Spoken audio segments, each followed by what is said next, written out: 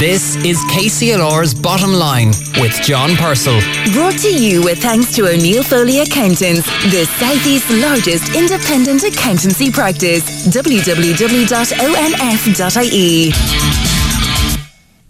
Hello, good morning and welcome to The Bottom Line, the programme for and about business on KCLR. I'm John Purcell with you until 10 o'clock. Now, if you're waking up in County Carlow this morning, you should be reminded that large areas of the county still remain subject to a boil water notice, which means that you need to boil water before using it for human consumption. Areas affected include Carlow Town, Tinroyland, Nurney and Kernanstown, Ballyloo, Palatine, Killerick Grange and Rathvilly, Tullow, Ardatton, Ballin, Rathoe, Bennekerry and Tankerstown. So you should remember, boiling water must be done before you drink it. Make a drink from water, prepare salads or similar foods, or if you're brushing your teeth. And don't forget, if you're making ice, discard the ice cubes in freezers and filtered water in fridges. That's if your fridge is one of those fancy ones that makes ice at the moment, because the water is risky. But back to business.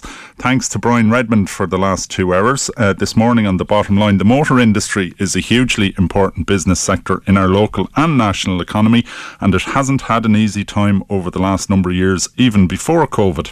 This morning we bring a more optimistic slant as the sector begins the crucial second half of the year. We'll be talking about the issues with Tom Cullen, Deputy Director General of the Society of the Motor Industry in Ireland. If the motor industry, and indeed many other sectors, have been challenged, to put it mildly and to use that sometimes overused word, then licensed vintners have been devastated over the last 16 months, with some businesses in the sector open for less than 3 weeks during that time, in what's been another trying week for the sector, and some uncertainty still hanging over reopening. We talked to Vintners Federation of Ireland Chief Executive Padraig Cribben, and we'll be bringing you another in our series of 20 questions, where this week's subject's favourite piece of music, I was surprised to see, has had over 600 million downloads, and I'd never actually heard the song before. So stay tuned to see what that mystery piece of music and who our mystery guest for 20 questions is. All that and more between now and 10 o'clock. But first, joining me on the phone to cast an eye over some topical business stories is Laura Slattery, media correspondent of the Irish Times. Good morning, Laura. Sorry I had the wrong button pressed. How are you there, Laura? I'm great. How are you? I'm very well. Now, I tried to contact you last week, I think it was, and I got the old out of office. You were on a bit of a domestic break. In many years, you know, options to travel would have been open. You took a bit of a trip around Ireland. How did you find it? Yeah, I did, and I suppose I did something I've sort of probably underdone in the past, which I've stayed in Irish hotels. I was in Kilkenny, actually. I was in Westport, and I had a beautiful time in some really good places. But we won't pry. The real advantage this time round, and it's really noticeable, and you almost feel some sort of residual guilt about it, is that hotels have this advantage of indoor dining. So you can book in advance, and you have your time, and you're well spread out from other diners. But if the weather is terrible, which it wasn't great when I was in Westport, you're sitting pretty, whereas a lot of the people are sort of walking around the rain, looking for somewhere with a bit of canvas over a pretty wild and windswept bay. But so you kind of feel like you wonder how long that difference can continue. Is it sustainable? This is such a huge gap in, I suppose, first of all, the difference between people who can afford to pay for hotels and people who can't, but also the businesses that can, that have, accommodation that they can provide, and those that don't. So yeah, and a hugely different experience when you arrive in a place like Kilkenny, and good to hear you enjoyed it, or Westport, because you're kind of confined to base, because usually the joy of going to these places is that you can wander around and drop in for a coffee and drop in for a meal or something like that, but a lot of those options closed off. Yeah, I mean, it can be a little bit hairy, I think, for people in terms of planning. I think especially people with young families, because it's just an extra sort of stress and strain. You might have your dinner booked in the hotel, and obviously breakfast as well, but that's a whole third meal of the day in the middle of the day. And I know a lot of people are Greek, and maybe it's sort of a banal and kind of a pressure to have, but but a lot of people are going on holiday to sort of get away from the supermarket and just be able to drop in on places. And when that element of uncertainty is there, I think there's a lot of people fed up. Sort of in a way, it's actually harder this summer than it was last summer. So it's challenged. Yeah, and we'll be talking to Pádraig Cribben, the Chief Executive of the Vintners Federation of Ireland. A lot of frustration in that sector. The government kind of saying, the Irish Times reporting this morning, and Leo Varadkar saying indoor hospitality will be reopening probably between July 19th and 26th. It's a tricky communications challenge for the government in this instance because we're in a pandemic. There's a lot of impatience, public fatigue at this stage, but they have to be very much on top of their communications or it could all blow up again. Yeah, I mean, I think the prospect of having this vaccination to the pass ready for July 19th is incredibly challenging. I think what they're saying is that they'll have the plan ready for July 19th, but when the actual date happens is another thing. And I think it's people are wondering as well, especially families, some of whom might be vaccinated and some of whom won't be by that time. Maybe it's only a few weeks in it, but I think there's all these kind of little people are getting, people are understandably frustrated and they sort of think about their own personal situation rather than the bigger picture. But I don't really blame anyone who's doing that because we've all been here for nearly 18 months now, and it's at the stage now you kind of think we should be ready to go. But yeah. Well, from domestic tourism, hopping over neatly, kind of going to Portugal, Spain, Greece or one of those places, to space tourism. You've been writing very amusingly, I must say, just last Monday in the Irish Times about Jeff Bezos ruining space for the rest of us. Yeah, no, most of us here obviously are stuck on this island, but the sky isn't even the limit for Jeff Bezos.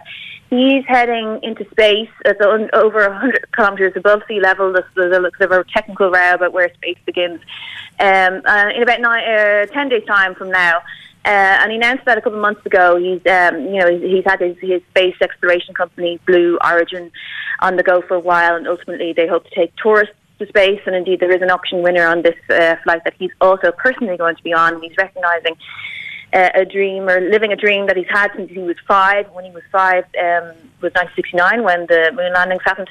So I think he's worth 180 billion was the last time I checked. Could have gone up a few billions or down. Yeah, there's interest, compound interest. Yeah, but so he announced that a couple of months ago. But then there was a kind of a plot twist where Richard Branson, who's had his company Virgin Galactic on the go for a long time as well, and has had a few false starts. I think it's fair to say on the space tourism front. He said he's going to go on board a test flight, which is actually scheduled to take off tomorrow, I assume weather permitting. So there's been kind of it's turned into a kind of an ego trip between the two men, or it's very easy to interpret it that way. Yeah. And there's a third billionaire in town, Elon Musk, who has a lot of, he wants to colonise Mars or something, but and his company has actually made his company SpaceX has actually made it a lot easier and cheaper for to launch rockets and to get out there and sort of have this new wave of space industry, which is really important for all of us in terms of communications and data storage and the environment and everything. But yeah, you did say you quoted Richard Branson, and I thought you got it. Well, you said, I think in relation to his rivalry with Jeff Bezos, I think both of us will wish each other well. It doesn't really matter if one of us goes a few days before the other, Branson told CNN with no more than his usual smirk. He is a canny operator and knows how to capture the headlines, old Richard, doesn't he? Yeah, he's been at this game for much longer than Bezos. I remember Branson being, the hot air balloon era Branson. And this is part of his personality, I think, that, it's genuine. I think it comes from a genuine place. Sometimes I'd be a bit skeptical about the idea, that entrepreneurs are risk takers in all cases. But I think you have to say that Richard Branson is a risk taker. And I think there's a huge potential for sort of headlines to go wrong for both Branson and Bezos over the next couple of weeks. And this might be one of the reasons why Jeff Bezos actually stood down as the chief executive of Amazon, because I don't think you could have somebody who's going to space running a huge public company like that. Because so we do get kind of blasé about going up into space, but it is actually quite dangerous, and there have been accidents. I mean, somebody was killed on the Virgin space test flight a couple of years ago, and so on. And it is, I wonder, would old Jeff and Richard have key person insurance in place? There's a thought. Yeah, I think that actually is a bit of a... People are wondering about that, actually. I don't think it's fully settled. So it's because of these huge consequences that you would think, maybe especially for Amazon, but obviously for all of Branson's interests as well. And yeah, I mean, there was a sort of a funny angle in this was that, the Blue Origin, that's Bezos' company, was sort of sneering at Branson and saying he's only going 80 kilometres above sea level, and he's technically not, above the line that many people agree is the sort of barrier between the atmosphere and space. But both men are due to sort of experience kind of weightlessness, which many, astronauts say is the definition of being an astronaut. And also I think the view, if you have, there's a window there and there's a view and you can see down on Earth on the surface or, through the atmosphere, that's sort of what I think they're chasing as well. Really. Yeah, and we can talk about space tourism and kind of, all these kind of science fiction things about people going on holidays to Mars and so on.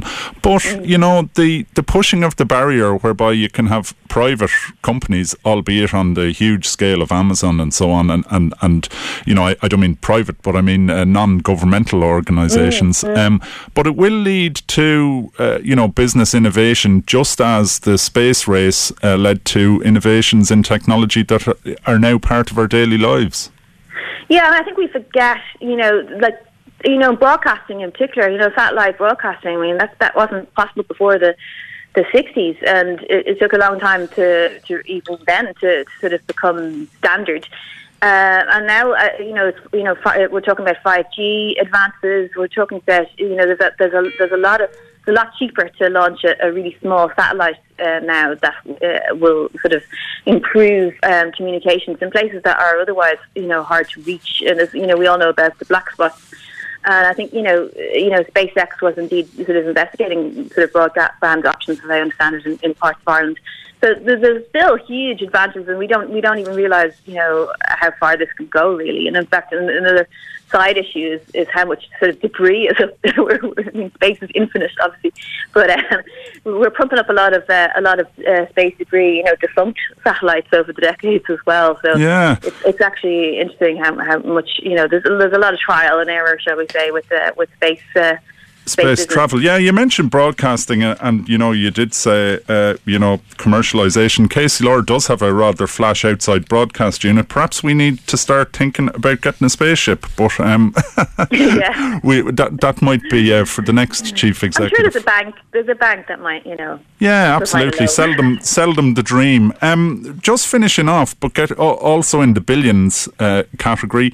The two lads from, I think it's County Limerick, Patrick and John Collison. They're Irish Times reporting today they're expected to move towards a listing. Yeah, I mean, it's funny you should say, I think, from County Limerick, because that's a huge source of contention, because I think they lived in Tipperary but went to school in Limerick, and so they're claimed by both counties. We wouldn't know anything about that kind of thing in this part of the world. And their company Stripe, which is this massive payments company with huge business clients, it's worth about, as a last valuation, it was worth about 95 billion, so you could say half of Bezos. But that's a huge number. It's one of the biggest privately owned companies in the world. So they'd kind of said that they weren't going to go public, which is sort of, they're floating on the stock exchange essentially. But it looks like they've hired legal advisors to sort of investigate their options there. So I think people think it's probably, if not inevitable, then very likely that maybe at some point next year there will be this big stock market debut in New York, and this company that's worth 95 billion could indeed raise more finance and be worth even more, or have an even higher valuation. And the two Carlson brothers, of course, they're estimated themselves to have personal worth of about 9.5 billion. Recently one of the brothers paid about 20 million for the estate there in Laois, and it sort of just goes to show, I suppose, that wasn't really a huge sum of money for him to spend based on what they've achieved so far. Perhaps time for him to start thinking about getting a space project. Yeah, it is actually. Yeah, it is interesting to see what kind of issues billionaires they do tend to have. They do tend to have a pet area. Of course, some people are obviously critical of the space thing because Bill Gates, to be fair to him, did put a lot of money into malaria over the decades. So it is interesting. They're certainly very important figures for Ireland, and in a way, maybe they get a lot of media coverage, but in a way, they could be getting even more, I think, over the years ahead. Yeah, still quite young men and a great success story. Laura, a pleasure talking to you, and I'd recommend your article to anyone listening, which is on Irish Times Online. It would be wrong to let Jeff Bezos ruin space for the rest of us. Great article, Laura. Thanks for joining us this morning on the programme. Thanks, John. OK, that's Laura Slattery, media correspondent for the Irish Times, giving her take on Jeff Bezos, Richard Branson and the rest of them. We're staying on Earth here on The Bottom Line. Just a reminder that there are boil water notices in operation for a large part of County Carlow, including Carlow Town, Tullow, Rathvilly, Palatine, Nurney, Tinryland, Tankardstown, and water must be boiled for drinking, drinks made with water, preparation of salads and similar food, brushing of teeth, etc. So you can check out Irish Water or indeed tune into any of KCLR's social media channels. We'll be back after this talking about the licensed vintners trade and the issues facing them in these difficult COVID days. The Bottom Line on KCLR with John Purcell. Brought to you with thanks to O'Neill Foley Accountants, the Southeast's largest independent accountancy practice. www.onf.ie. KCLR. Proud to be local. Proud to be local indeed, and a very important local business sector are the pubs and the licensed trade, and many of them throughout the area of Carlow and Kilkenny have very sadly and challengingly been closed for much of the lockdown. The Irish Times reporting this morning that indoor service could be back by July 19th, but the Taoiseach is hedging his bets somewhat and is saying that it will be probably between July 19th and 28th. Joining me on the line to discuss this, the last number of months which have been so difficult, as I say, and hopefully the way forward for the licensed trade, is Pádraig Cribben, who's the Chief Executive of the Vintners Federation of Ireland. Good morning, Pádraig. Morning, John. It's been very difficult. You and I spoke on the programme some months ago, but I don't think either of us, and I'm sure your members, couldn't have thought that this was going to take so long and be so difficult, taking a really tough toll on publicans. Yeah, I mean, many of our members have been closed now since the 16th of March last year. Some may have opened for a period of about 3 months in the meantime, and some maybe for a period of 16 days. But there's quite a number who haven't traded for that period of time. And it's very difficult for any business to sustain itself financially. That's before you get into the mental toll that is taken on a lot of the members, and indeed the staff, the suppliers, and the suppliers to the suppliers. So it's not just the publicans who have suffered greatly. I mean, there have been 60,000 staff that have been out of work. Major suppliers, both drink and food, who have, I have to say, have been very good to the trade in that period of time. And then you have the food suppliers who are supplying those distributors. The tentacles of the industry go right out to places sometimes not seen, and it has that mushrooming effect, negative in this instance, on a lot of parts of society. And oftentimes people who may not be involved in the business just don't realise the complexity of it. I mean, I was under the sort of misapprehension in the early stages of the pandemic, that it was just a case of turning off the lights and then coming back in maybe a day or two before you reopen and turn on the lights again, dust down the place and off you go. But then I spoke to a drinks wholesaler and I got a whole different insight into stock cycles, sell-by dates, best before, all of this stuff, credit. it's really very complex. So the changing around and sometime between the 19th and the 26th or whatever date they're saying, that's just a nightmare from a business point of view. It is a nightmare. I mean, if you think over the last 15 months, the major drink suppliers, the draft suppliers, have distributed and taken back somewhere in the order of 500,000 kegs. Wow. Now, if you think of the logistics of that alone, and it's not just when they take them back. When they take them back, the product then has to be disposed of. It has to be disposed of in a safe manner. They have to be disposed of in an eco-friendly manner. And also, one of the things that won't be being seen is that excise has already been paid on those products. And it has to be done in a manner that revenue are happy so that excise can be reclaimed. So it is a major issue.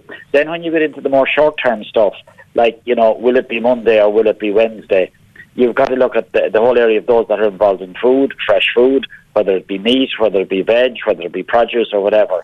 So, and as you say, it's not just like turning on and off a switch. Beer lines have to be cleaned. And if you take that, there are about 8,000, maybe 9,000 if you add in hotels, outlets in the country. Some of them can have anything from 12 to a multiple of that of beer lines, all of which have to be professionally cleaned by people who it's normally done on a cycle of about 20 odd days.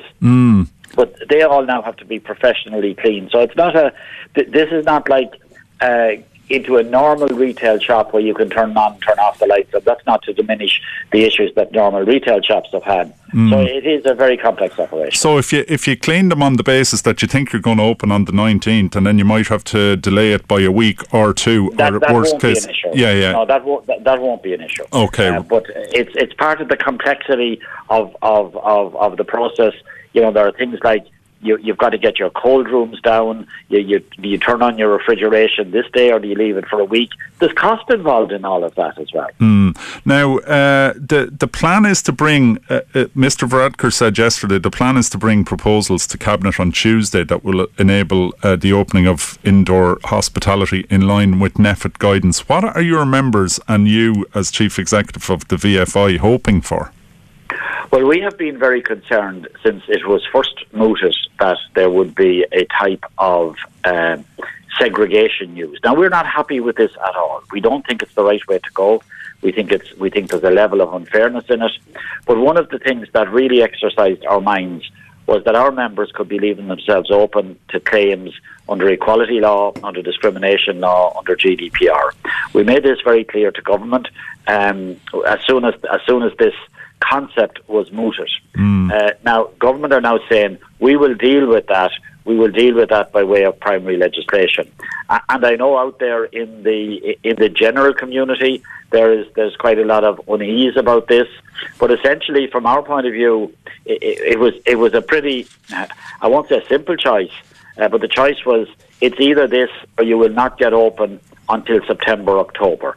And if you have not traded for the last 15, 16 months, it's a pretty easy choice in some respects and a difficult one in other respects. So what we're expecting government to do is we're expecting that there will be clarity brought that from a legal perspective our members will be covered in the context of implementing the scheme that's been put forward by government. And we believe that if the political will is there, that can be done for next Monday week.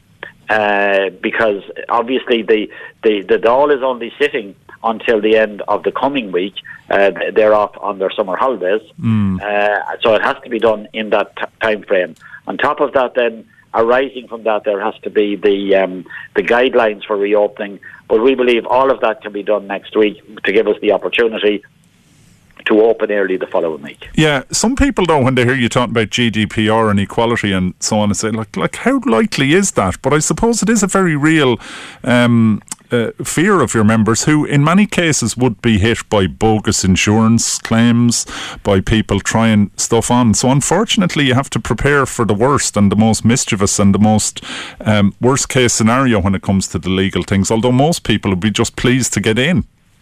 Most people would be just pleased to get in, but if you saw my inbox yesterday, you would say it would be a very wise thing to make sure that you're absolutely covered, because my inbox has been jammed by people, not in the most polite way, telling me where to go and what they're going to do if they're refused. And that's not publicans, that's people, members of the public.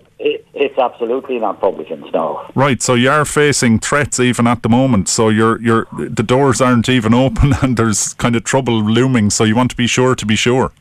Oh, absolutely, yeah. And I mean, we saw this as soon as as I said, as soon as the concept was mooted, and we made it very, very clear at the highest level within government, look, this is not as simple as you guys are making it out to be. There are all these issues to be resolved. It took them a little while for that to sink in, but once it did sink in, it looks like as if they're taking it seriously. Yeah, now, when your members do reopen, as you say, many of them not open since March of last year, are the Irish pubs ever going to be the same again? Hand sanitising, social distancing and all of that kind of stuff? Look, the Irish pub is all about hospitality. It's all about fun. It's all about conviviality. Social distancing is probably the antidote to all of those. But as these things will pass, we will get back to what we know the Irish pub to be, where you can stand shoulder to shoulder with your mates, whether it be having a pint or having a pint with something to eat or whatever. Yeah, I mean, it will get back there. It will take. Look, we have to be realistic. It's going to take a certain amount of time because the public will need a certain amount of time to readjust. But if you look, and I wouldn't hold them up as poster boys in all of this. If you look across the water, come the 19th, all of those restrictions are gone. I'm not saying that that's the way we should go here, but we should have a pathway to being there, and that pathway needs to be clear. And we are talking about having all of the adult population that want to have a vaccination, that they will have a vaccination by the end of August. And if the real vaccination bonus that has been spoken about for the last 6-9 months is to be in play, I mean, at that point in time, it's obvious that there has to be a return to normality.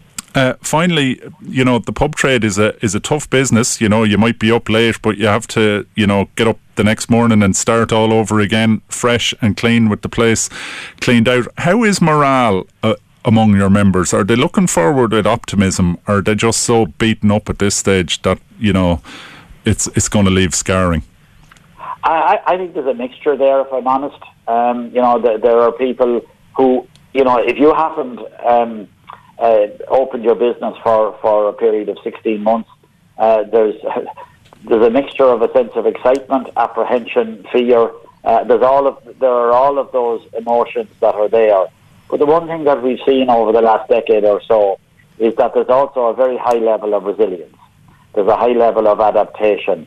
And I suspect that you will see that come to the fore in the weeks and the months ahead. Well, Pádraig, hope you're right, and hopefully next time we speak on The Bottom Line, we'll be looking back on months of successful reopening and discussing other issues about how the licensed trade and all the people who run businesses and employ hundreds and hundreds of people across Carlow, Kilkenny are growing and doing well.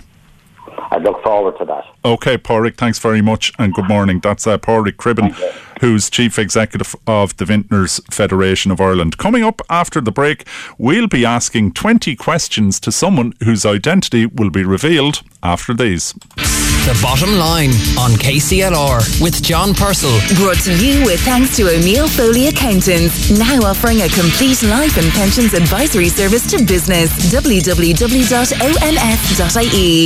20 questions is the feature where we ask our guests 20 questions designed to give you an insight into an individual outside their role in business or an organisation. So very interesting one this week. Have a listen to who we've lined up.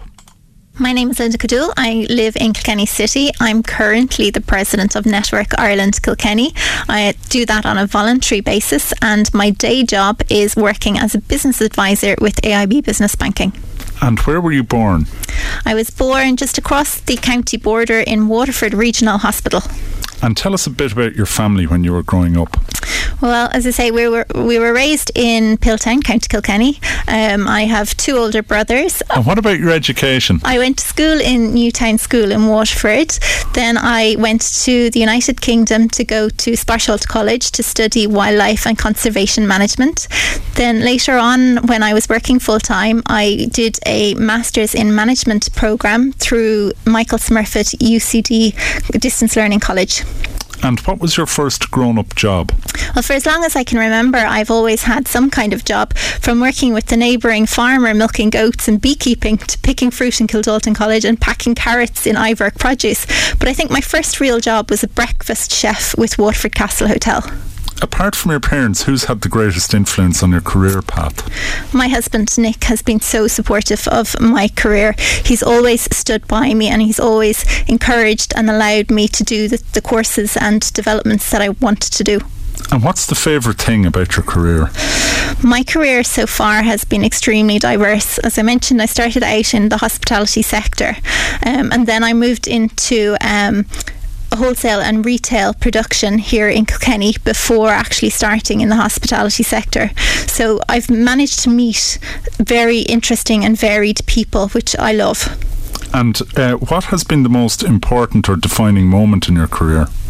I think for me, the most defining moment in my career was certainly making the decision to move into the banking sector, because prior to that, whilst my jobs were important to me, I'd never really settled down on a specific career path. But once doing the Masters, it really focused my mind into becoming into a little bit more business management.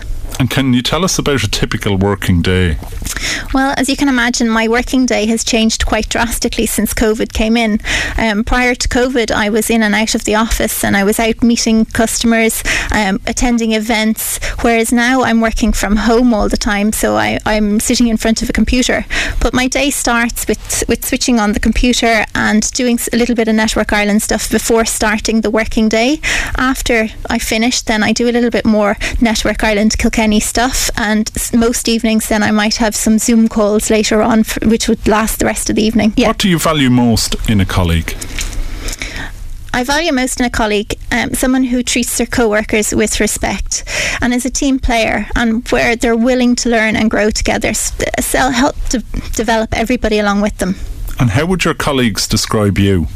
It's funny you should actually ask me that, because I did actually ask some colleagues and friends recently as part of a career development programme as what they actually would come to me for, and the most resounding thing was that I'm a very driven person and that I would go through hell and high water to achieve my goals and my aims. They also said that I'm very straight talking, non-judgmental, organised, forward thinking, and works really well under pressure. And how do you deal with setbacks and overcome challenges? I think setbacks and challenges are a test of a person's character.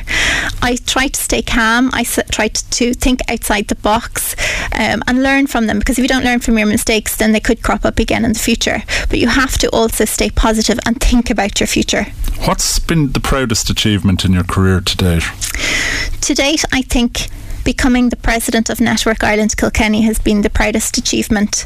I am really honoured and privileged to represent the members, who are amazing and inspirational women, and they're also so supportive. What advice would you give to people starting out in their careers?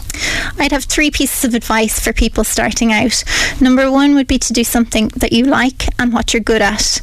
Number 2 would be to find a mentor who can help you devise a career path. And number 3 would be to join a networking group where you can meet people both inside and outside the field of your choice. How do you like to relax? I have 2 hobbies. My first hobby would be to go horse riding, and the second then is to go walking out in the fresh air with my dog. Tell us about your favourite holiday destination. Well, my husband is from Côte de Provence in the south of France, and we love going down there because you're not too far away from the sea and you're not too far away from the mountains. The weather is usually good and there's plenty of rosé to be drunk. What has the COVID-19 pandemic made you realise? The pandemic has made me realise that you need some sort of escapism. You need to be able to disconnect yourself from work and sometimes even from your family. So having a hobby is very, very important, that you've got some sort of freedom to go and do it. Tell us about a business book that you recommend and why. I wouldn't be an avid reader, but a friend of mine recently recommended Who Moved the Cheese by Dr. Spencer Johnson, and it's a motivational business fable. It tells the story of two mice and two small people, and it tells about their challenges that they've had to overcome in their lives and what impact making those decisions have on later life. Tell us something about yourself that might surprise us. I love going outside. I love being out in the fresh air, putting on my wellies and getting my hands dirty, doing some things like gardening and things like that. And finally, what's your favourite piece of music? My favourite piece of music is a piece of music that I find that gives me a little bit boost of adrenaline. If I'm out walking, my pace will suddenly pick up and I tend to forget about things that I would have been thinking about and just all of a sudden get wrapped up in the music. And that is Sail from AWOL Nation.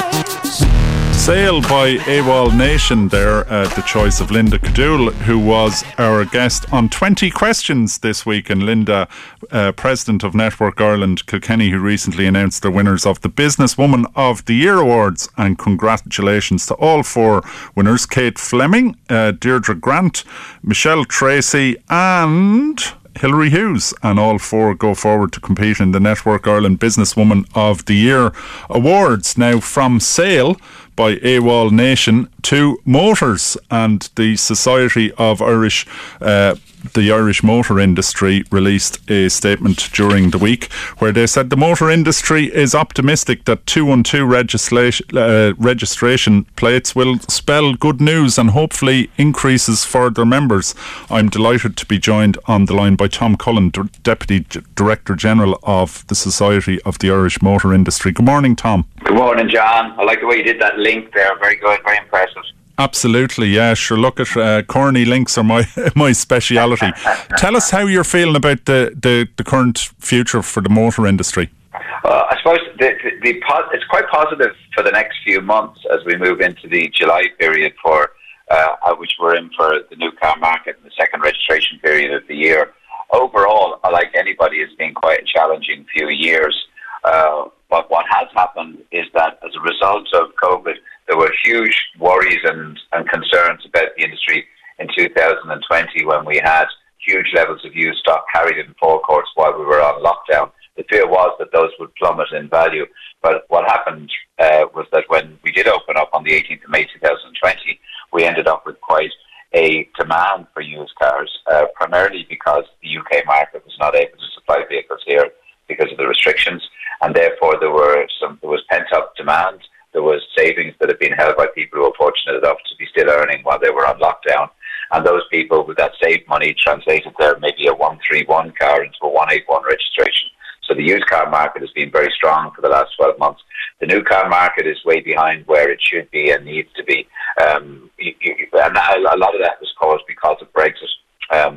We started off in 2016 with 146,000 new cars. With a thriving economy, it hoped to be around 160,000 new cars every year. We're 146 in that year. But after the Brexit vote in 2016, the new car market plummeted. This year, on the back of COVID, we'll probably do around 100,000 vehicles. So we're way up in terms of new cars. We're strong in terms of used cars. We're strong in terms of the EV market, small as it may be. But yeah, certainly if there's to be any ambition about moving the fleet to alternative fuels, then we have to be selling a lot more new cars. And the level of savings among Irish consumers, it's a silver lining of COVID. But you'd be hoping, presumably, that people will take the jump and invest in electric vehicles. Big growth, although the numbers are still small, but all in the context of huge targets outlined by the government over the next couple of years. Yeah, absolutely, John. About 12 billion in savings at the moment as a result of COVID. So that's being spent on the garden, the house extension, and the change of the car. So we've been fortunate enough that, as I mentioned, in the used car market, a lot of people have looked out with their car outside. It's become a lot more important to them during COVID because they've needed it to get around. During the lockdown of last year, it had to be in perfect working order. You couldn't afford to be in a situation where the car didn't work. So people upgraded their cars when they had that extra few €1,000 of savings. And so that's set to continue. After the lockdown we've just been through, we are going to see people translating their saved money into new cars. As you mentioned, the EV market is up. We'll probably do around 10,000 electric vehicles this year, which is quite a significant number from where it was maybe at 4,000 last year. So with a lot more models, a lot more range is not a concern as much as it was. So we are going to see quite significant growth in the EV market. That being said, we're coming from a very low base. This is not cheap technology, so you have to be able to afford it to be able to get into it. So in order for this to become a mass market, which is a long way from becoming, in order for it to become a mass market, we must have huge numbers of second-hand electric vehicles for people to purchase at affordable rates. Because many people, very few people get the opportunity to buy a new car in their lifetime. Yeah. So they will buy a 3 or 4 year old car or an 8 or 9 year old car, and that's what the way the market needs to develop. Okay, well, lots more to talk about and lots of interesting subjects like autonomous cars and so on. We're going to take a break. I'm talking to Tom Cullen, who's Deputy Director General of the Society of the Motor Industry in Ireland. Don't go away. The Bottom Line on KCLR with John Purcell. Brought to you with thanks to O'Neill Foley Accountants, the Southeast's largest independent accountancy practice. www.onf.ie. At the heart of it all. KCLR indeed, just after 8 minutes to 10 o'clock. John Purcell with you until 10 o'clock. And joining me on the line is Tom Cullen, Deputy Director General of the Society of the Motor Industry in Ireland. And we're talking about the motor business. Tom, one of the big things that interests people, sometimes frightens them, are what we call self-driving cars or autonomous cars or driverless cars. Tell us about that. Okay, well, your self-driving car is your robotic car. It's the car that feeds the information from around it, over-the-air information. It's connected, so it's taking all that information. It's making decisions on what it's going to do with the car without the intervention of the driver itself. So basically, it's hands off the steering wheel driving. So we're quite a long way from it, but strangely enough, it's happening every day around us anyway, because now if you move out of the lane that you're in, the car is probably going to decide whether that's been a good move or not. I don't mean for overtaken now. I just mean that you've moved erratically out of the lane. It couldn't be because you've fallen asleep. The car will decide that, you're going to hit a barrier, and it'll take over the car and make those decisions on your behalf. Many of the new cars now can park themselves, so they can do that remotely. You can stand out with the car on the pavement, and the car will park itself on your behalf. So we are moving to a level of autonomous driving already, and that's going to accelerate quite quickly over the next few years. And this is being driven by road safety. And as we reduce the number of deaths on the road as a result of these fantastic innovations, we're going to see more and more of them. So that's a really good thing. The day when we actually step into a vehicle where we actually don't touch it at all and we just read our book, that's probably a little bit further away. You can imagine how the infrastructure would have to deal with that vehicle, and how that autonomous vehicle that you don't put your hands on could operate within an environment where other people are making decisions based on their own personal behaviour rather than the computer deciding what to do, is going to be a very, very difficult transition. So you can imagine if you built a new town in the Midlands and everybody who bought a car there was autonomous and they could only drive it there, well, then maybe that's quite a possibility. But it's going to be a very big challenge to integrate the two and ensure that that's a safe operating environment. Yeah, so elements may arrive. Finally, we've got a minute left, Tom. Looking ahead, are you optimistic, and what do you want the government to do to support the motor trade? Yeah, I think we are optimistic by our nature. We're an optimistic industry. I think we've had some huge targets put out there, in many cases just to grab media attention. But I think what we do need is we are in a transition. You're talking about the 1 million electric vehicles. Yeah, we are on that. We are heading in to be electric. That's for sure. And for that, it's a huge opportunity for us, because if every vehicle in the country is going to be electric, we're the people that's going to supply it. So we see that as an opportunity, which is great. But we must need realistic views about how we're going to do this. They are more expensive, so the incentives need to stay in place. We do need to have a much better infrastructure to be able to deal with the supply of these vehicles that are coming. So that'll have to be a very serious plan rather than a tokenism plan. And then at the end of the day, we have to move the whole fleet out. It's not just about introducing electric vehicles. We need people in older vehicles to move up to cleaner technology, and that should be, and that can be helped by government initiatives. And then we need to move people along until get more electric vehicles into the fleet, so they can be purchased by the people who are buying a used car, which is predominantly the people that buy cars, not the people that buy new cars. So okay, Tom. It's a combination of all those things that will get us to where we need to get to. Okay, Tom, pleasure talking to you as always. That's Tom Cullen, Deputy Director General of the SIMI, and best of luck to all your members, Tom, for a successful half of the year. That's July to December.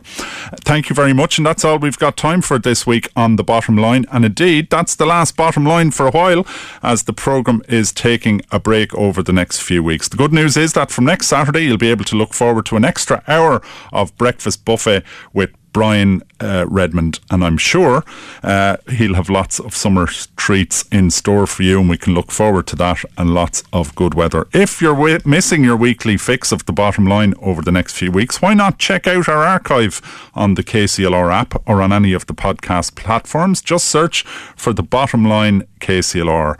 KCLR's business coverage will continue across our schedule on our news and online services and on our talk programmes. So if you've got a business story you'd like us to cover, do get in touch. You'll still get us at The Bottom Line at KCLR96fm.com. Thanks to all our guests this week: Laura Slattery, Pádraig Cribben, Linda Cadoul and Tom Cullen, and indeed to all our guests over the last 6 months since the programme returned in the new year. We'll be back in late August, early September, with lots more business stories and interesting people to meet. Thanks to the programme producer Deirdre Drummy, who does all the hard work behind the scenes and who is ever patient and always, nearly always, good humoured. Thank you very much, Deirdre. Thanks to you for listening.